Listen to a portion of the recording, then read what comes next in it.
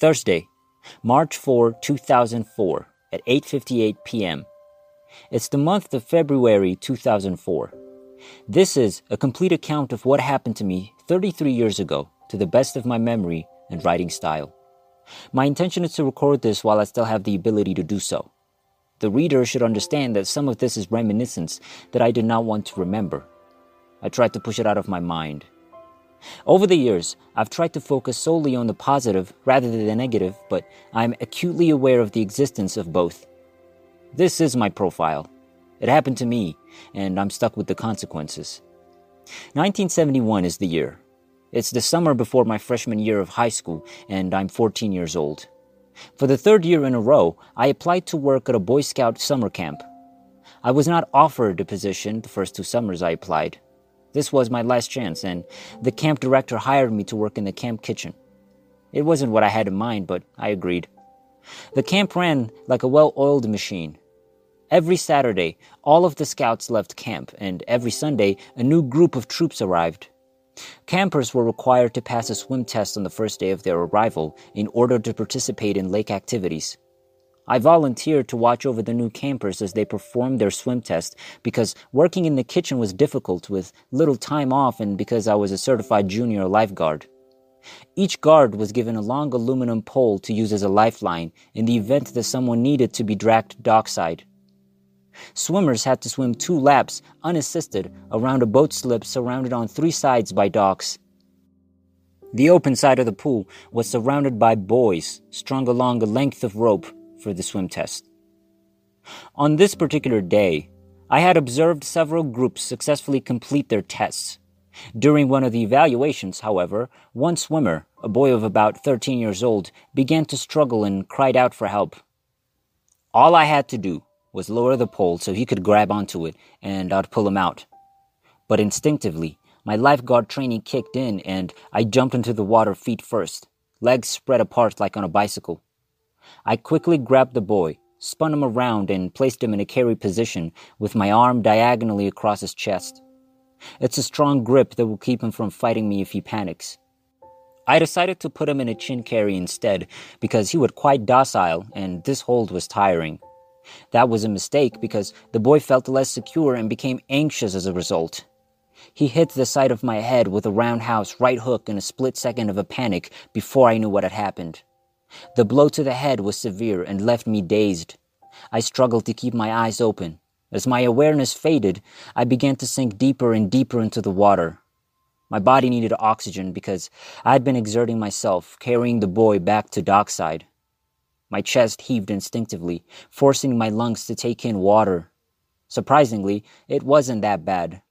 My lungs were full, which relieved the pressure, but I had a feeling I was going to die today. My arms and body went limp. I was sinking as I watched the water turn from light green to dark green. What's going on? What exactly is it? It makes no sense. I think I see people running along the wooden paths here and there. Oh, I see water there, and those are wooden docks. The boy I was rescuing is now alone in the water. He's frantically looking around. He's sobbing. I understand. I'm floating above it all, looking down at the lake and the docks. I can't see myself because I'm submerged, but how am I able to see this? Why? I'm probably about 50 feet above the water. I would like to go down. I have a place down there. How do I calm down? I'm being pulled higher into the sky as if I have a rubber band attached to my back that has reached its limit. I can't believe I can't see the lake anymore. I'm floating in the sky. The earth is drawing away from me. It's visible to me, and it's getting smaller. I'm floating in space. Except for the stars, it's pitch black. They began to move slowly, streaking the black backdrop and forming lines of light. As I accelerate, I have the impression that I'm nearing the end of the universe, with stars whizzing by. The lights create a walled effect, similar to Star Trek's warp drive. I'm moving fast, faster than is physically possible, but there's no real sensation other than sight. Then there was darkness. It's pitch black. I don't see anything. There's none. I squint in an attempt to see something. Anything. This bothers me, and I'm terrified. I have the impression that I'm in a universe devoid of all things. It is infinite in size and completely devoid of life. There is no one else. There is nothing else. I am on my own. There's no such thing as a person, life, death, love, hatred, or salvation. Except for me, there's nothing but vast emptiness. My senses are overwhelmed by loneliness. Anything would be fine with me. Please, I can't stay here any longer. Wait, I've noticed something. Is it just me, or do I hear something? Is it possible that my mind is playing tricks on me? I can hear people laughing, but I'm not sure I like the sound of it. I see a speck of light. It's growing in size, but I'm not sure of what, if anything, it is. The laughter is also becoming more audible.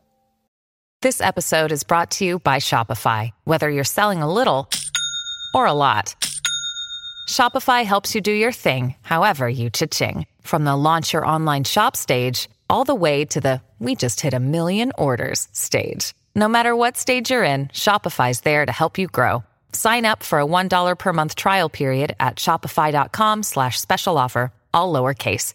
That's shopify.com/special offer. The light begins to take shape. Huh? I can't believe what I'm witnessing. It's not possible. Yes, it is. It's not possible. I notice a face, except that it isn't a face. I'm not sure what it is because it's a skull laughing. It's not a funny laugh. It's ominous. He's laughing at my misfortune. It's a dreadful sound that sends chills up my spine. It speaks to me and tells me that I will be with him forever. I start to hear other people talking. They're getting closer, with evil and menacing conspiratorial voices. They were either brought by the skull or followed it. I'm terrified. I'm aware of their presence encircling me. These are creatures of the night. I'm not able to see them, but I am aware of them. They're close. They're just as dark as the rest of the room. The skull continues to laugh. Ouch! Something has clawed me, and I'm being bitten as if I was being tasted. They are then let loose on me, clawing, scratching, and biting. It's as if my skin is being peeled away. Ah, the agony. Please, God, help me. This is too much for me. Please, God, assist me. The assaults continue. Then I recall an old parish priest telling me that evil cannot exist in God's presence. I beg you, Lord Jesus Christ, please help me. Please assist me. The attacks become less frequent and eventually cease entirely. The evil entities slink away into the darkness. I'm alone in the black emptiness again, but I'm relieved. I notice something else a few moments later. It's yet another speck of light. Oh, please don't make it that skull again. It's getting closer and splitting into multiple lights. What exactly are these? They grow in size. They resemble soap bubbles. Soap bubbles abound. Soap bubbles, soap bubbles, soap bubbles, soap bubbles, soap bubbles, soap bubbles, soap. They're all around you. Hundreds of thousands, then millions. The colors are stunning, vibrant, and translucent. Each bubble moves in its own unique way. They're still alive. They do not endanger me. They are excellent. I'm not sure why I'm seeing this. What exactly are they? The bubbles begin to move past me slowly at first, then more quickly. I'm either moving or they are, but I'm not sure which is which. The movement of the bubbles past me creates streaks of red and violet light bars, encasing me in a tube of colored lights that culminates into a distant vortex. I don't have a choice but to go through it. It's time to review your life experiences, I hear at the end. Is anyone there? Who said it? I don't see anybody. I'm the one keeping an eye on you. Is it you, my guardian angel? If you want, yes. It felt good to be in the company of another. And then, like watching a big movie screen, my life was played out in front of me, instance by instance, moment by moment. It would be natural to expect this to take some time, but time does not exist. Billy is there. He's about 5 or 6 years old. When I was a kid, I used to play with him. We're messing around with cars behind the orange brick duplex around the street from my house. I say something hurtful to Billy. It's not a nice thing to say. I'm being cruel and vindictive. The difference now is that I can feel him in pain. He's sobbing. I understand his anguish. I'm sorry, Billy. I should not have hurt you in that way. And so it went, moment by moment, review by review, feeling the consequences of my actions until my time in the lake came to an end. Why am I putting myself through this? You review your life in order to cleanse your soul, my angel replied. How are you feeling? Terrible. I'm such a nasty person. I had no idea I was causing so much pain to others. It is critical that you learn from this. Yes, I have. I accept responsibility and apologize profusely. Do you want to see it again? No. I understand the message. I'm hoping I'm not judged harshly. Your life is being judged by the most powerful judge in the world. When does this occur? It has already. You are the judge. Everything becomes clear to me, and I feel as if a weight has been lifted. I feel revitalized. I'm now prepared. The cleansing is over, and I'm back in the dark, but not for long. Wow. That was like a door opening into the darkness. I'm being bombarded by streaks of bright, white, brilliant light. It's debilitating. It's the most pure and white light I've ever seen. It's like a blanket wrapped around me. This bright light should be impossible to look at, but it isn't. It's lovely and warm. The light bathes me in a radiance of overwhelming love and inner peace. It's absolutely fantastic. I get closer. Someone is stopped in the doorway. Streams of white light encircle his body. He's wearing a white robe, and his arms are down and outstretched, palms up. No matter how hard I try, I can't make out his face. There's far too much light. We've been expecting you. But this isn't the right time for you to be here. That voice is familiar to me. I'm familiar with him. Why can't I tell who you are? I'm sure I've met you before. I've never felt such inner peace as I do right now. This location appeals to me. I'd like to stay here. I have a feeling that if I take his hand, I will be able to stay. In fact, if I touch him, I have no choice but to stay. I will not be allowed to return to my previous life. I don't want to go back. I reach out to him, but I'm unable to touch him. Perhaps you should look into the future before you leave. He makes a motion to his left. I noticed a white table to my right. It's made of stone, possibly marble. A flat gold bowl on the table is filled with a liquid such as oil or water. It's dark and reflective. 3 elderly men dressed in white stand behind the table. 2 people are seated. One is standing near something, such as a pillar or a podium. There could be a book written about it. They motion for me to approach, and I do. Look into the bowl to see mankind's future. When I look into the black liquid, I see devastation. Cities are catching fire. It's heinous. I move my gaze away. This is something I don't want to see. Why are you showing this to me? We'd like you to take a message with you. Man needs to change his ways. However, I'm only one person. What should I do? Spread the word. You have a special ability, he continued. I knew he was referring to my extrasensory abilities. I'd like to ask you a question. We will accept whatever is your first response. You can't change your mind later. Do you get it? Yes. Yes, I do. What exactly is the question? Do you want your abilities and the ability to see into the future? I respond immediately. No. I just want to be normal. All right then. It's finished. I leave this area, only to find myself again in front of the man in the white robe who's blocking my path. I'd like to participate.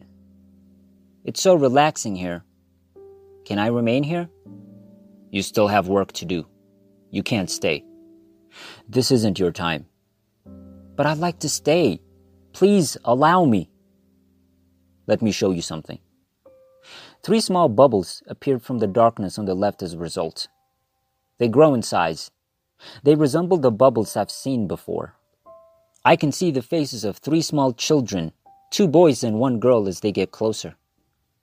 Who exactly are they? They're your kids. But I'm only 14 years old. I don't have any kids. You will, and these are your options. Don't you notice? You must return so that these children can be born. When I look at their faces, I notice that 1 bubble is distinct from the other 2. Why is he apart? He isn't born. He's your child, but he'll stay here. Huh? How is that possible? He hasn't been born yet, but he's my child? You'll understand one day. You must remember that he exists and loves you while he's still here. After that, the other 2 children fade away, becoming smaller and smaller until they vanish. It's past time for you to return. I try to reach out and touch him again, but I'm yanked backwards. The light decreases in size. I'm back in the dark and moving backwards. I'm sure I'll be back. Then there's a crack. I'm back in my body with a jolt. I find myself sitting in the mud at the bottom of the lake. I need to get some fresh air. My legs twitch. My arms begin to paddle up. Will I be able to finish? I don't believe I can. It has to be at least 10 or 12 feet tall. I require fresh air. I finally feel air with my right hand after much struggle. I break the surface with a few more strokes. I cough up water from my lungs right away. The young swimmer is terrified. It's in his eyes. He begins to assist me. That's quite ironic. I'm still coughing and gasping, but I'm getting air into my lungs and it feels good. One of the senior waterfront instructors sprints down the dock towards us. I resume pulling the boy to shore as quickly as I can. I'm exhausted, but I'm still able to complete the task. I was assisting you, the boy says. I cut him off and help the senior instructor push him up onto the dock. He thanks me for saving the boy. I'm dazed and perplexed. I say nothing and exit the water. My body's fine, but my mind is reeling from what just happened. Prior to this incident in my life, I had many paranormal encounters. Following that, the activity died down. It wasn't completely eliminated, but I could live with it and interpret things better as a result. Overall, the old men I spoke with helped me become normal, for which I'm grateful. I've often wondered why a 14-year-old would come into contact with such a malevolent entity. After all, how bad can a 14-year-old boy's life be to warrant such a treatment? I've concluded that my trip to the other side was unplanned, so family and friends there were unprepared for my arrival. Because no one knew I was coming, I became an easy target for the dark entities. In contrast, I like to believe that at the appropriate time, someone will assist me in navigating a safe passage. I was a Catholic at the time of my near-death experience. Following that, I continued to attend a Catholic school. In fact, the school was a pre-seminary for boys preparing for the priesthood. But I'd changed. Religion, any religion, no longer mattered to me. I no longer saw the church as the destination, but rather as a vehicle that some people used to get there. My current point of view is centered on the concept of a creator with a divine plan that was revealed to us at his own pace and his own time. Is this the first time I've ever met the creator? I'm not sure. An interesting side note to the story is that for the next 2 years of school, I studied classical Greek. During that time, I became acquainted with the ancient Greek belief in the fates. These were ancient sages who were usually depicted in white robes with white beards. There were 3 of them, if I recall correctly. One fate determined a person's birth time, another his death time, and the third, his lifespan. When I learned of this, the similarity to my near-death experience frightened me. Could I have approached the fates? Years later, I met the woman who would become my wife. Despite the fact that she still doesn't believe me, the moment I saw her, my head went boing like a spring releasing its energy. I knew it right away that I'd met my future wife.